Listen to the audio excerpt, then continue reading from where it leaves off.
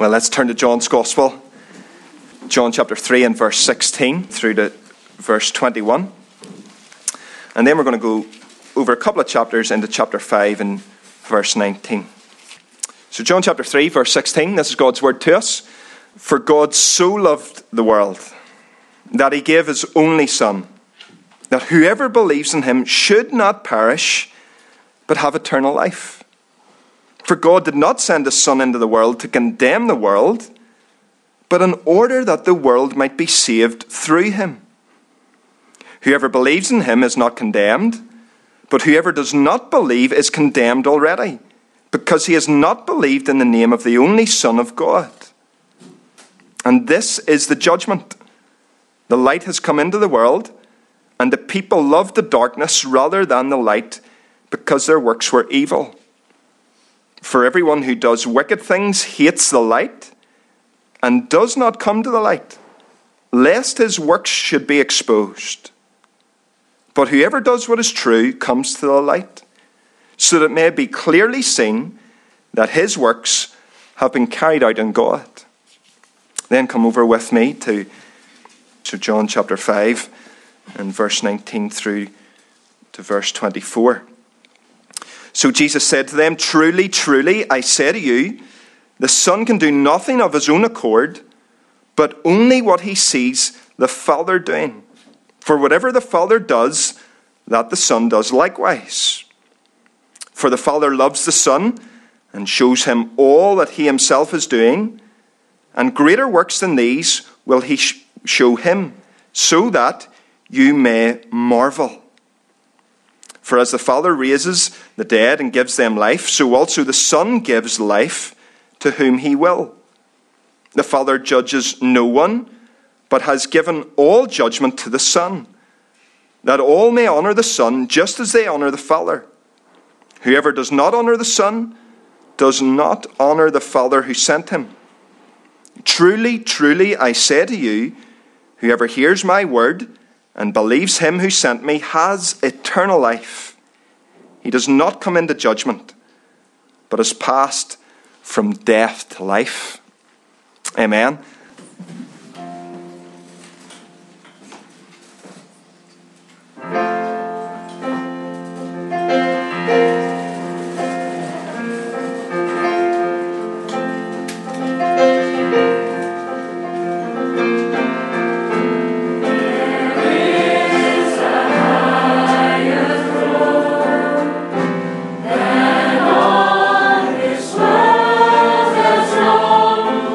Faithful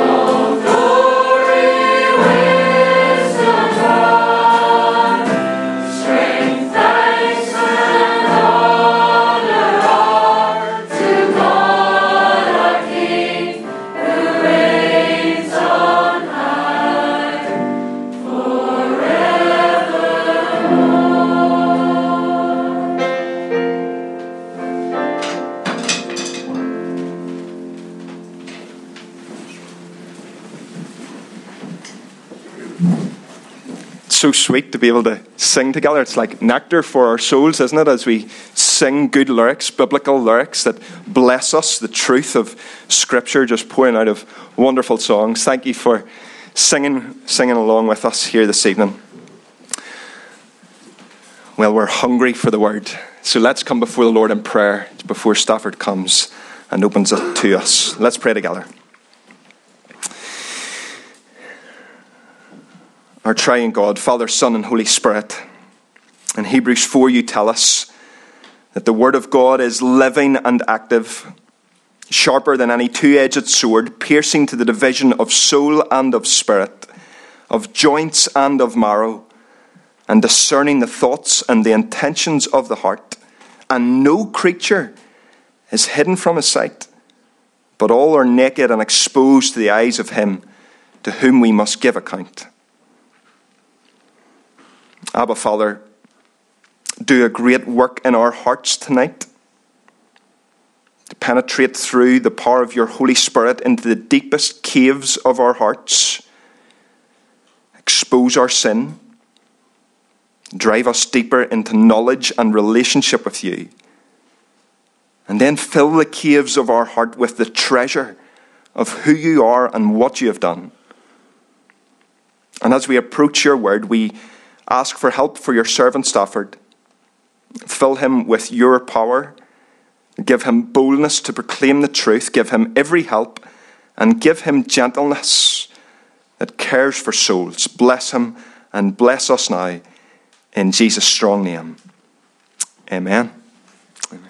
Stafford. Thanks so much, John.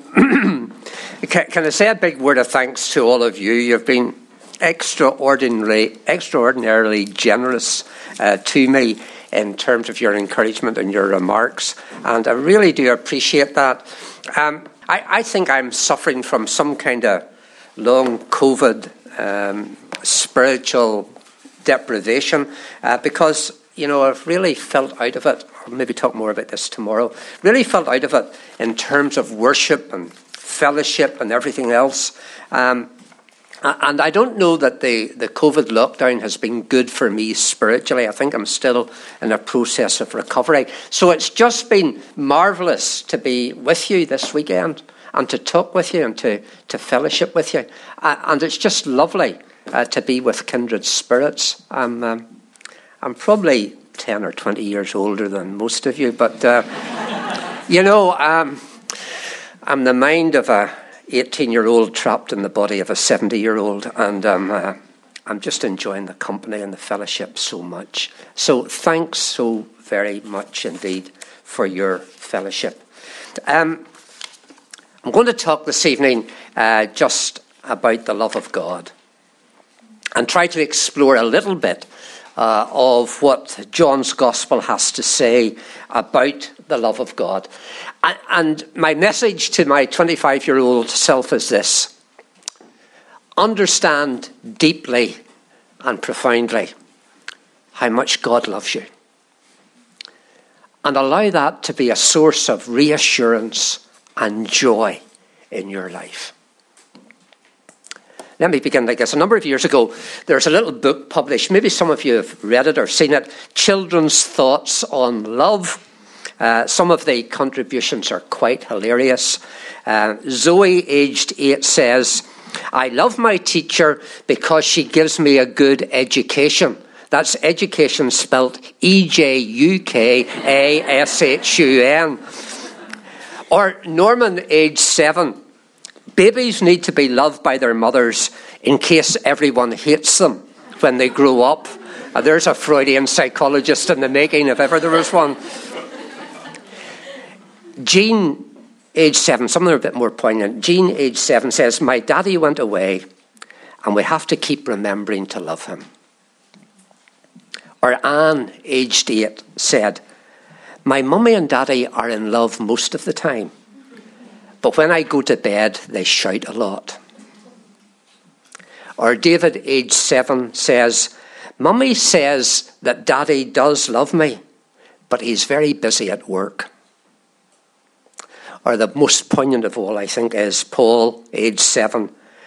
"I love my mother because I have a photograph of her and she sends me presents. I don't know how you felt this week. My heart was absolutely torn by the story of the wee lad who was murdered by his father and stepmother. Just couldn't believe it, crying out, will nobody feed me? Does nobody love me? Love is such a rare commodity in our world, not only for children, but for many adults as well. And because of that, it can be very hard to understand what real love is, and very hard sometimes for people to believe in love. And for that reason, it's increasingly hard for people to believe in a God who is love. John, as an apostle and as a writer, is known as the apostle of love. He has a lot to say about the love of God. In fact, he's often referred to as the beloved disciple. He's the one who's closest to Jesus. He's the one who knows the love of Jesus. He leans on Jesus' breast. And in fact, it's John who, in his first epistle, gives us that sentence which has dominated people's thinking about God. 1 John 4:8, God is love. Whoever lives in love lives in God and God in him. And when John says that God is love, he's seeking to make an objectively true statement about the character of the personal creator, the God of the Bible. Love is, according to John, an indispensable condition of all our theology. If it's going to be valid, if it's going to be practical, then here's something we need to understand. God is love. One of the most tremendous statements in the Bible. And yet one of the most misunderstood, because false and heretical ideas have grown up around the idea that God is love, and its real meaning has been obscured and hidden. So it is, as Jim Packer says, no small task to cut through the tangle of mental undergrowth and uncover its true meaning. Love is God's innermost being and nature. It's not simply that he has love. It's not simply that he exercises love. Love is the very form and nature of God, so that he stands out as a person who loves and who seeks fellowship and seeks friendship with others. Love for the God of the Bible is not just one activity among others. Love defines who he is. It's a love that cannot be contained even within the joy and fellowship of the Father, Son, and Spirit. But it's a love that has spilled out to create and to embrace finite and fallen creatures like us, and to include us within his love.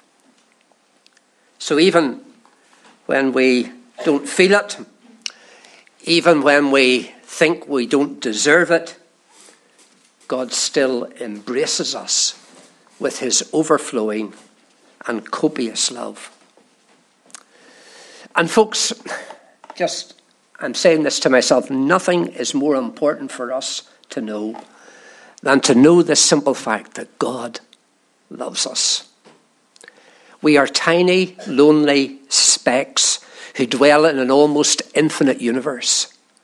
In terms of the whole cosmos, human beings are quantitatively very insignificant. We're small.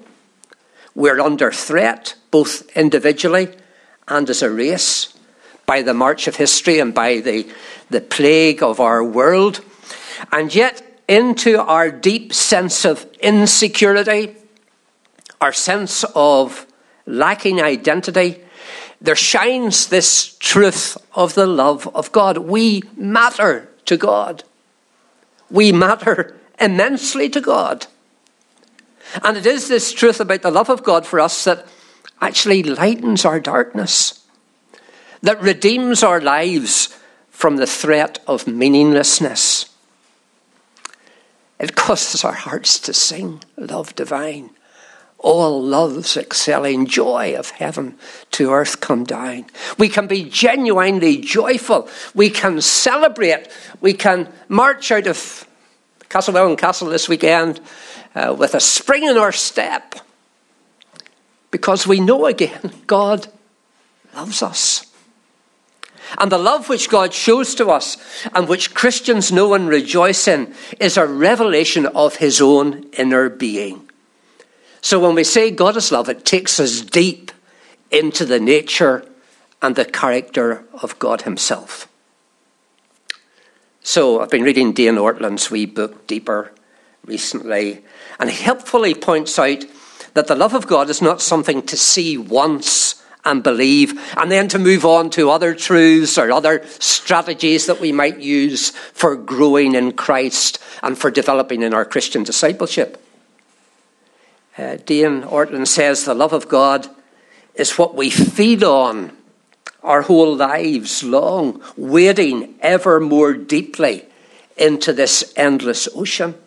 And that feeding, that wading, is itself what fosters growth. That we grow in Christ as we understand and as we enjoy his loving embrace of us. Here's what John Owen, the great English Puritan, said about the importance of knowing and delighting in the love of God. He says, so much as we see of the love of God, so much shall we delight in him and know more. Every other discovery of God without this will but make the soul fly from him. But if the heart be once much taken up with the eminency of the Father's love, it cannot choose but be overpowered, conquered, and endeared unto him. If the love of a father will not make a child delight in him, what will? So I have the privilege of being a father and a grandfather. I can't begin to tell you the depth of my feelings for my children and my grandchildren. I love to hold them. I love to be with them. I love to tell them how much I love them. And my frustration is that I can't always express adequately to them the terms and the immensity of my love for them. But if that is how a sinful earthly father like me feels about my children and my grandchildren, what must God's love be like? He is perfect, he is holy, he is ineffable in his love for us. And just as I would be so hurt and so offended if my children didn't respond to my love for them, so God's heart is broken and hurt when we don't respond to his love for us.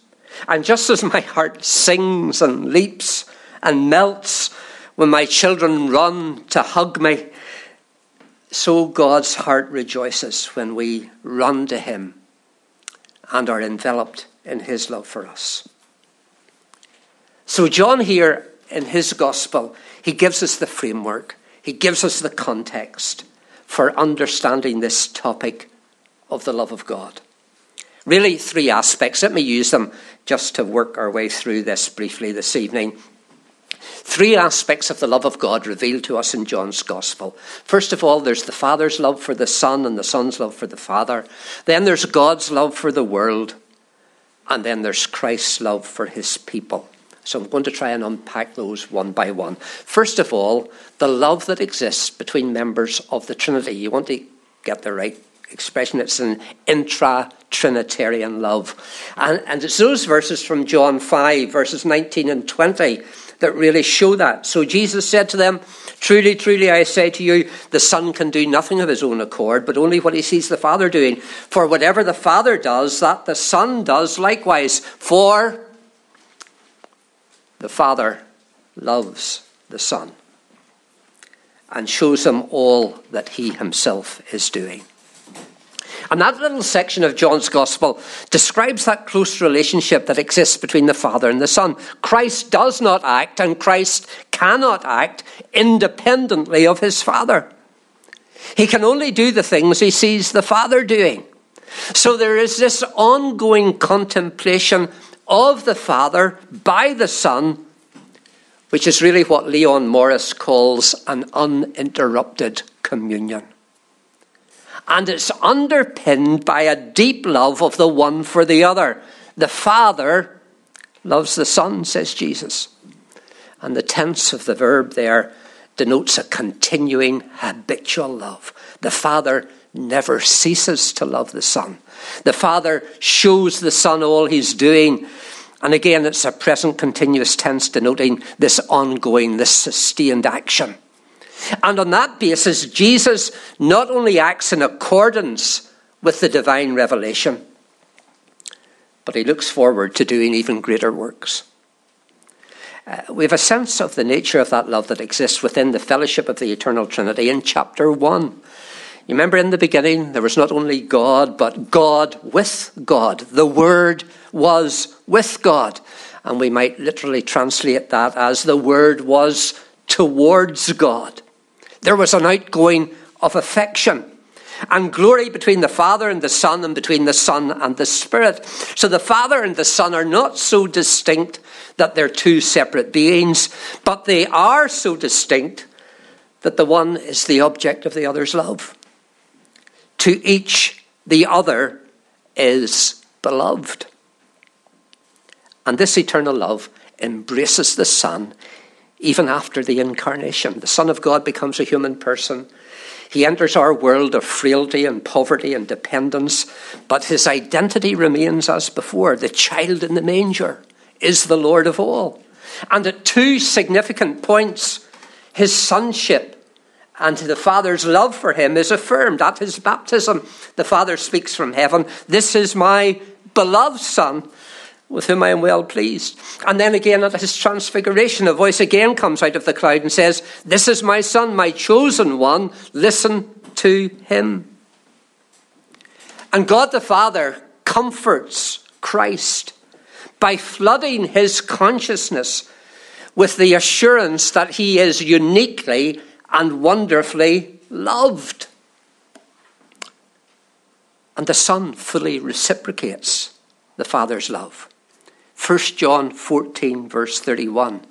Jesus affirms his delight to do his Father's will. "I do as the Father has commanded me." So, why? So that the world may know that I love the Father. John 14:31 is the one place in the New Testament in which Jesus' love for the Father is explicitly mentioned. There are, of course, many passages where the love of the Father for the Son is referred to, and the love of the Son is implied everywhere, but that's the one place where it's mentioned explicitly. It's no wonder John picks up on it. Verse 28 of chapter 14, Jesus contemplates the prospect of returning to be with his Father, and that fills him with such huge delight. All the glory that he seeks is to be with the Father. And he looks forward to that day when every enemy will have been subdued. Every son and daughter will have been brought home into the kingdom. And then he'll gladly surrender the kingdom to the Father so that he may be all in all. So there's this wonderful love and affection that exists between Father, Son, and Spirit. But this love that exists between members of the Trinity spills over into the world that God has made. So that's my second point. Not only is there a love, an intra-Trinitarian love, but there is then God's love for the world. And that's expressed most clearly in the best-known verse in John's Gospel. "For God so loved the world that he gave his only Son." For Nicodemus, who heard those words, this was so surprising, so astounding, totally mind-blowing. Put this verse in the context of the Old Testament and the other Jewish writings, it's almost unbelievable.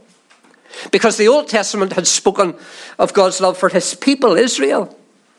But now, surprise, surprise, Nicodemus, God's love for the world makes it possible that whoever believes in Christ, not Jews alone, but whoever believes, may have eternal life. And notice what John 3:16 says, "God so loved the world." of all the things to love. He loved this world. And what's in view here is not so much the quantity of that which God loves, but the quality of that which he loves.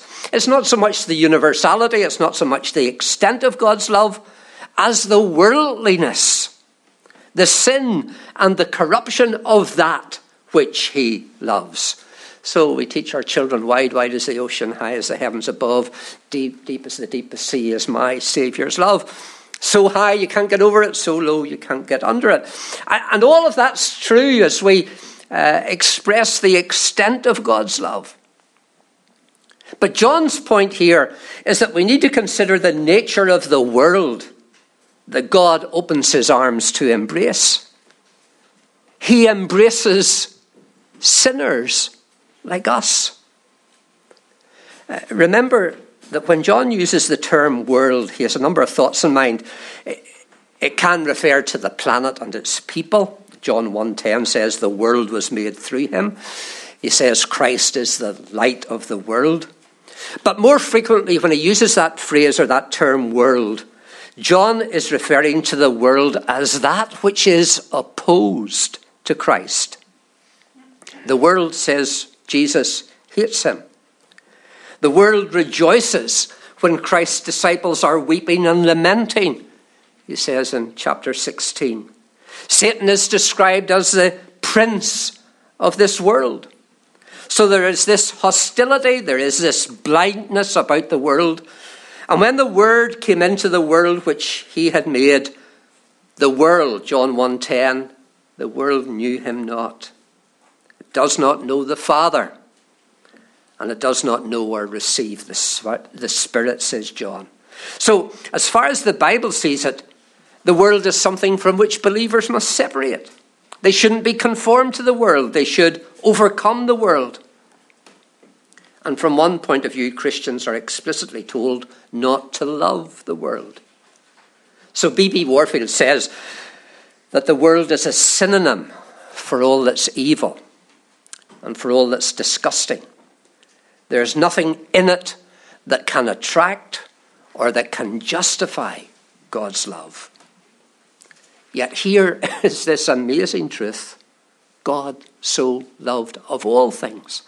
He so loved the world. He loved it in spite of the fact that it was dominated by the flesh and the devil. In spite of the fact that it's composed of those who are his enemies, organized specifically in opposition to his will. God's love extends and embraces this world in all its degradation and in all its sin. So Don Carson says, God's love is to be admired, not because the world is so big and includes so many people, but because the world is so bad. And as a corrupt, deceitful, unlovely, inconsistent sinner, that love reaches me. That thrills me and excites me and moves me. Because if we saw ourselves as nice, lovely, lovable people, then it would limit and restrict how loved we feel we are. We would say, well, of course God loves me. He ought to. I'm so nice. I'm so lovable. That's how some people think. And while they may feel loved to a degree, they're not astonished, they're not amazed at God's love for them or at how loved they are. It's only when you know that your life is a total mess, that it's full of mistakes, full of sins, full of idols, full of corruptions that have all displaced God, that God's love for you takes on a whole new dimension. For it is, as Dane Ortlund says, our messiness that makes God's love so surprising, so startling, so arresting, and thereby so transforming. In one of his sermons, Jonathan Edwards reflects on the surprising nature of God's love. They that find Christ discover that he be so glorious and excellent a person, yet they find him ready to receive such poor, worthless, hateful creatures as they are, which was unexpected to them. They're surprised with it. They did not imagine that Christ was such a kind of person, a person of such grace. They heard he was a holy Saviour and hated sin, and they did not imagine that he would be so ready to receive such vile, wicked creatures as they. They thought that he surely would never be willing to accept them as provoking sinners, such guilty wretches, those that had such abominable hearts. But behold, he's not a whit the more backward to receive them for that.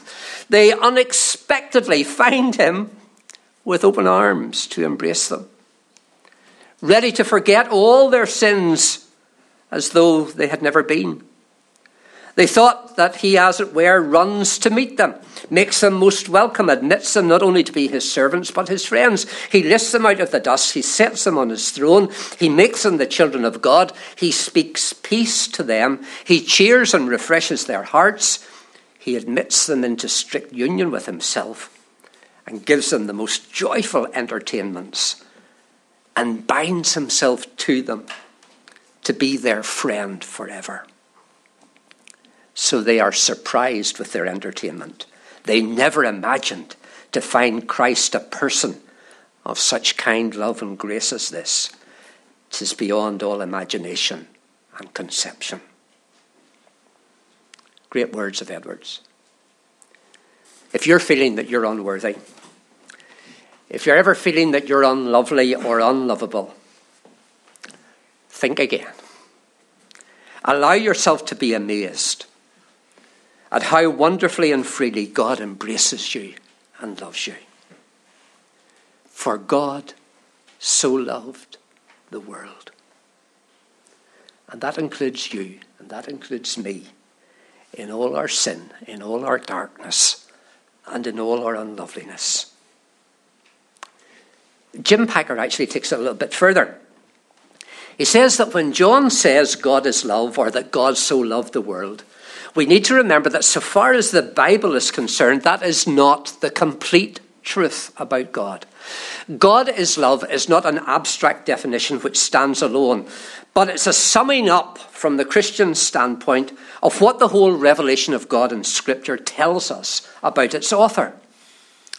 But John presupposes all the rest of the biblical witness to God. The God who is love is the God who made the world. He's the God who judges the world in the flood. He's the God who called Abraham and made out of him a nation. He's the God who chastened the Old Testament people through their captivity and exile. He's the God who sent his Son to save the world and who will one day judge the world in righteousness. It is this God, says John, who so loved the world. So it's wrong and perverse, as some people do, to quote John and then to call into question what the Bible says about the reality of God's justice and judgment. We can't argue that a God who is love cannot also be a God who condemns and punishes the disobedient. For it's precisely of the God who does these very things that John is speaking. And if we're not to misunderstand John's statement about the love of God, we have to view it in the light of two other great statements that we have in John, both of them spoken directly by Christ. In the very next chapter, chapter 4, Jesus speaks to a Samaritan woman. They're discussing the question of where was the right place to worship God, or if God was confined to one geographical location. And Jesus says, God is spirit. And those who worship him must worship him in spirit and truth. God has no body. He's free from all the limitations of time and natural processes, and he remains eternally the same. So the love of God, who is spirit, is no fitful, fluctuating thing, the way human love is. It's not some kind of impotent longing for things that may never be or may never come to pass. Rather, it's an attitude of benevolence and benefaction, an attitude that is freely chosen, an attitude that's firmly fixed. There's nothing variable. There's nothing inconsistent in the love of God.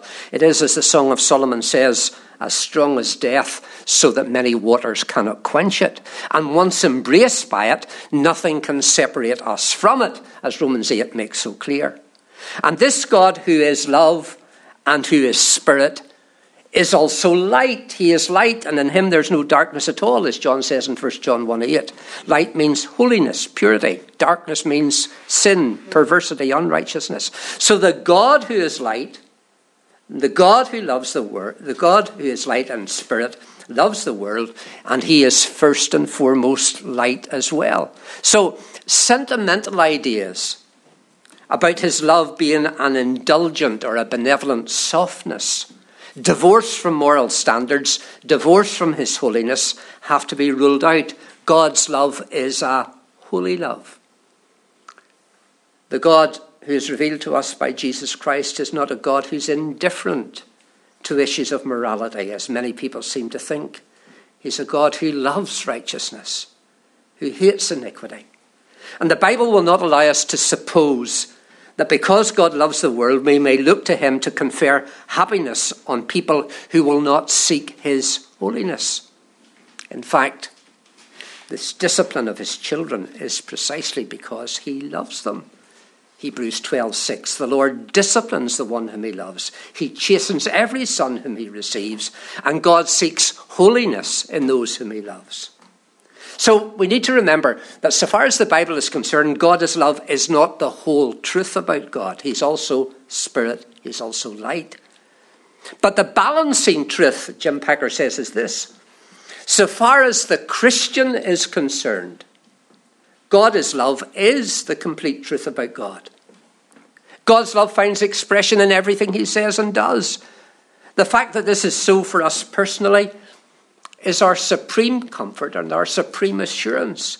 The promise of the Scriptures is that God causes all things to work together for the good of those who love God and who are called according to his purpose. Not just some things, but all things. So think about it tonight.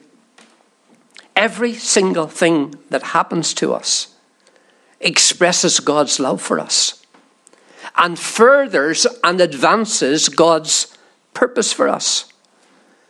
We need to understand that as far as God is concerned, God shows his holy, omnipotent love in every moment and in every event of our lives.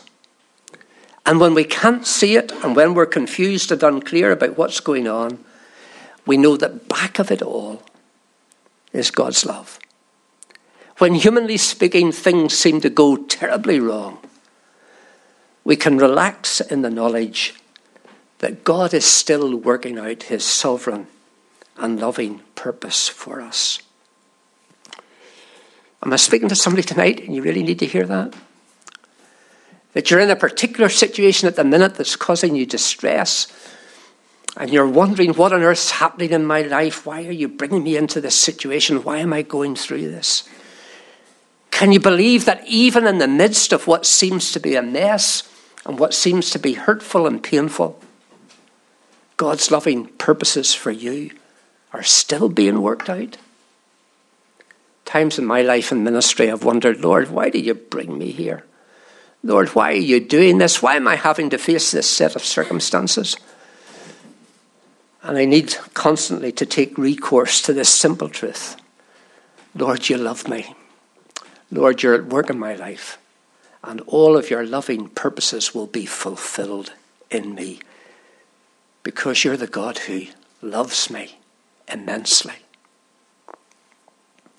That really leads me to this final point. Not only is there this wonderful love that exists within the Trinity, not only is this wonderful love that extends out into the world, but there is this special and focused love that God has for his people. And again, this is so clear in John's Gospel. It's clear from John 3:16 that the love of God is for all men and all women. But the blessing of salvation comes, as we know, only to those who believe in Christ. God so loved the world, he gave his only Son, that whoever believes in him should not perish but have eternal life.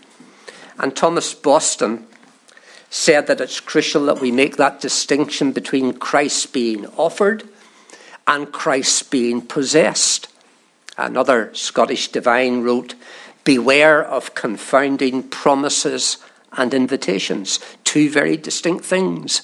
addressed to two different classes. The invitations are to sinners, but the promises are to the saints. Now, that's not to make grace conditional, but it's to remind ourselves that not all to whom God's love and salvation are offered are actually saved.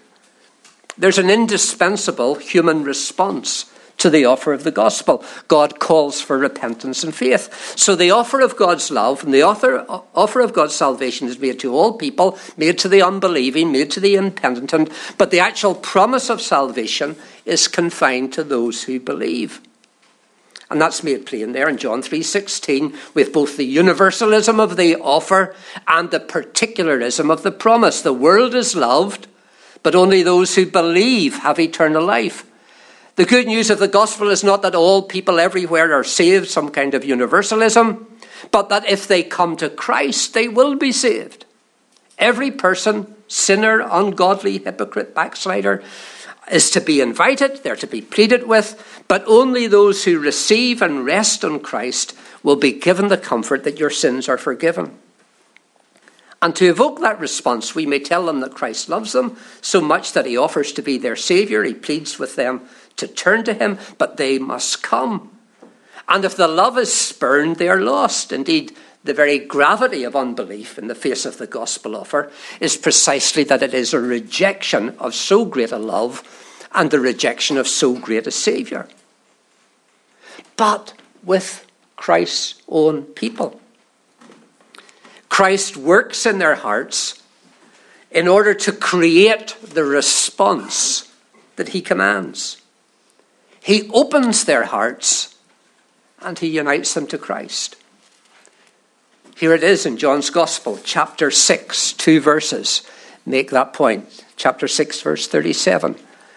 All that the Father gives me will come to me.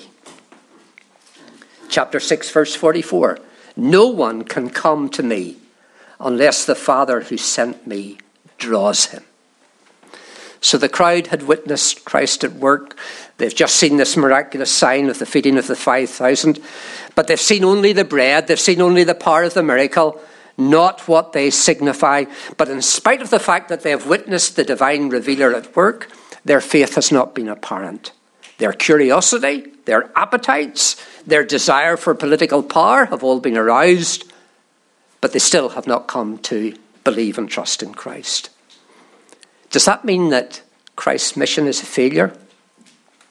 Has God failed to achieve what he set out to do through sending his Son into the world? The answer is given here. However many people do not believe, God's sovereign and saving purposes will not be frustrated. And Jesus' confidence does not rest in the potential for positive responses amongst well-meaning people. Far from it. His confidence is in his Father to bring to pass his redemptive purposes. So here is God's wonderful electing love for his people. A total unqualified commitment to them. He not only sends out the invitation of the gospel to them, he not only pleads with them, he's not content merely to weep over them, but he creates in them the response which he commands. Yes, God loves the world, but there's another large company of people drawn from every tribe and tongue and colour and nation whom he loves with a special and a unique love. And he has not only made their salvation possible and available, but he specifically and actually saves them. And without that sovereign saving action of God, no one would be saved. John 6, verse 65. No one can come to me unless it is granted him by the Father. So God's sovereignty in salvation is a major theme of John's Gospel. It's clear that there exists a group of people who have been given by the Father to the Son, and that this group will inevitably come to the Son and will be preserved by him. If you read the great high priestly prayer of John 17, it keeps repeating the phrase Jesus talks about those whom you gave me. Verse 6, verse 9, verse 24 of John 17. And then there is this key passage at the beginning of chapter 13, which we refer to as the upper room or the farewell discourse, where John, with characteristic precision, records the time. He affirms and underscores the special love of Christ for his own. Before the feast of Passover, when Jesus knew that his hour had come to depart out of this world to the Father, having loved his own who were in the world, he loved them to the end. The wonderful, beautiful, sustaining, victorious love of God. He loves his people completely and perfectly so that their salvation is guaranteed. He loves them to the end. C.H. Dodd points out how the Johannine vocabulary changes from that point at the beginning of chapter 13. The earlier part of the gospel is marked by the use of words like life, 50 times in chapters 1 to 12. Words like light, 32 times in chapters 1 to 12. The word love is only found 6 times in the first 12 chapters, but it appears 31 times in chapters 13 to 17. So the theme of love takes on a new prominence in the second half of the gospel. It's a love which is focused on Christ's own disciples, his own people. He loves them to the end. And we shouldn't be surprised at that, because it's focusing our thoughts on the pain and the anguish and the suffering and the passion of the cross and the crucifixion. It was a suffering, sacrificial love. He gives himself for them. God so loved the world. What did he do? He gave his one and only Son.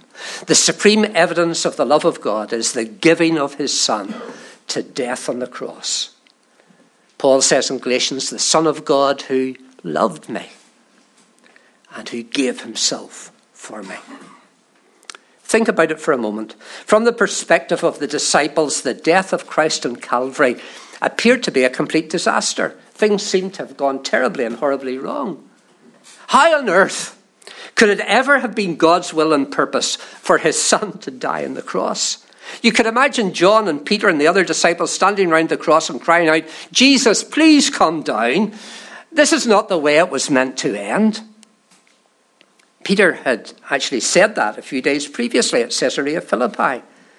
Jesus had begun to explain to his disciples, he's got to go to Jerusalem, he's got to suffer many things, he's going to be killed. And you remember how Peter took him aside and said, Lord, you've got it wrong. Far be it from you, Lord. This shall never happen to you. But Jesus says, get behind me, Satan. You're a hindrance to me. You're not setting your mind on the things of God, but on the things of man.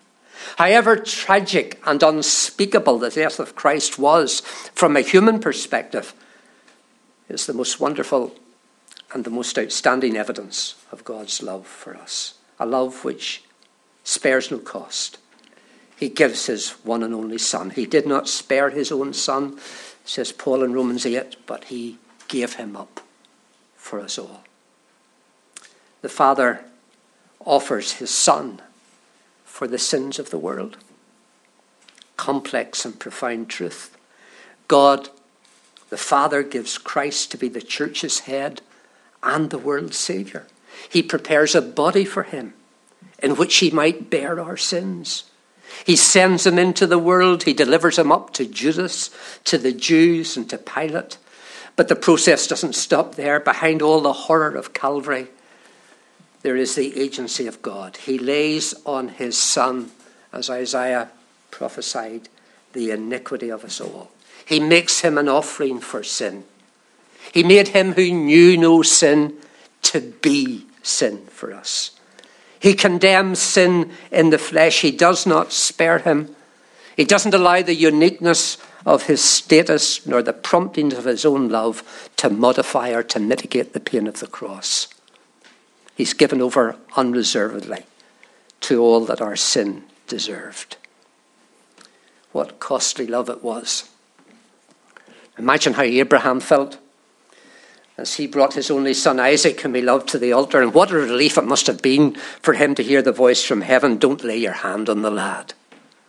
Or imagine the heartbreak of David as he cried out, Absalom, my son, would I have died instead of you, my son, my son.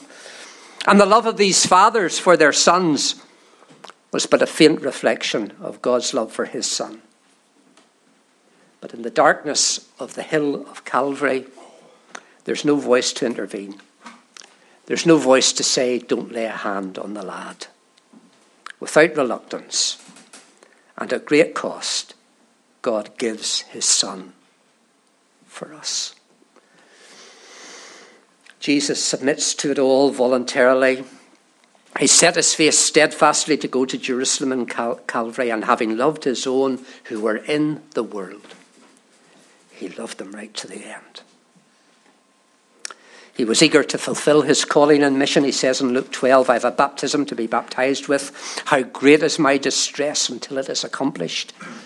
In the words of Rabbi Duncan, it was damnation, but he took it lovingly. He loves the world so much, he's prepared to identify himself completely with it. He becomes humanity's representative. He acts for them and in their place, and he becomes our substitute, not only suffering with us, but suffering for us. And because he suffers for us, his church and his people will never suffer, will never know the experience of being forsaken and abandoned. For God so loved the world that he gave his one and only Son. Having loved his own who were in the world, he loved us right through to the end. The story is told of an African pastor who was struggling with a number of issues in his congregation. Traditional African religion remained popular in his area. Some of the educated young people were flirting with Marxism. Islam was present as a constant threat, and the Christian church was working hard to retain its position in a very challenging situation. And as he encouraged his congregation to look to Christ and to be completely devoted to him, he told this story. He says, one night, in a simple, typical African village, there was a fire in one of the small houses. The house was made of natural materials. It quickly burnt down. And because they were all asleep, everyone inside the hut perished in the darkness of the night, with the exception of one small boy. In the dark night, just as the fire was taking hold, an unknown member of the tribe dashed into the flames in the hut and pulled the child out to safety. And the next morning, the elders of the village met and they were discussing a problem. The man who had rescued the child had disappeared, and they began to discuss who should take responsibility for raising the child. Some of the wealthier members of the village thought that their wives would be best qualified because they had the resources to care for the wee boy. And the discussion continued with various claims being made about people who could adopt the child and raise the child. But finally, one man stepped into the ring of the elders and insisted that he should be given the boy. Why, they asked him. You're not wealthy, you're not important. And then he showed them his hands. They were badly burned. He had been the person who had rescued the child. What greater evidence of love and devotion for the child could they ask for than that? Who could possibly have superior claim? And as the African pastor told that story, he leaned over his pulpit and he said, I don't dispute that the old gods of our fathers had wisdom and power. And I don't dispute that Muhammad taught many great and noble things. And I don't dispute that Marxism has something to offer a colonial people like us. But, he said, I must follow Jesus because he alone has the scars on his hands, because he loved us and suffered for the sake of that love. Of whom else can that be said? Who else in the whole range of human philosophy and human religion can offer themselves like that? Yes, it's possible for us to have thoughts of God that are too human. But when the Bible and John tells us that God is love, It's surely telling us that it's also possible to have thoughts of God that are not human enough. For our God, uniquely in this world of multiple faiths and many philosophies, loves and suffers because he loves. So what is one of the key things I want to say to my 25-year-old self? God loves you. Far, far more than you understand. I have a grandchild called Arthur, who's 1 year old. He just doesn't grasp how much I love him. Maybe one day he will. And right now, I'm like a child. I don't understand how much God loves me. But this I do understand. He died for me.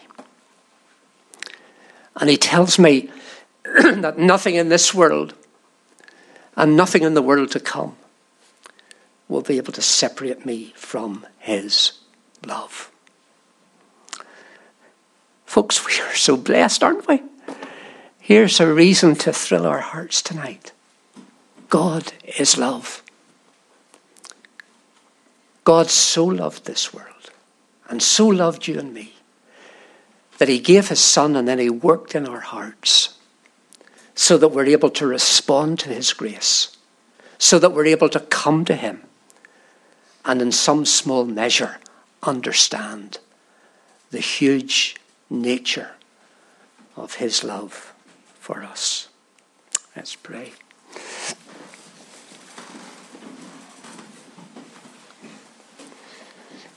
Yes, Jesus loves me. The Bible tells me so. Thank you, Lord, for all that your word reveals to us about your amazing love for us. Our hearts are melted, Lord. Our hearts are humbled at the thought that you would love the likes of us. But you have, Lord, in all our messiness, in all our unloveliness, you have lavished your love upon us. You have brought us into your banqueting house, and your banner over us is love. Thank you, Lord, for your love. May we rest in that knowledge. May we be encouraged by that knowledge, and may we know that nothing you do in our lives will ever separate us from your wonderful love. In Jesus' name we pray. Amen.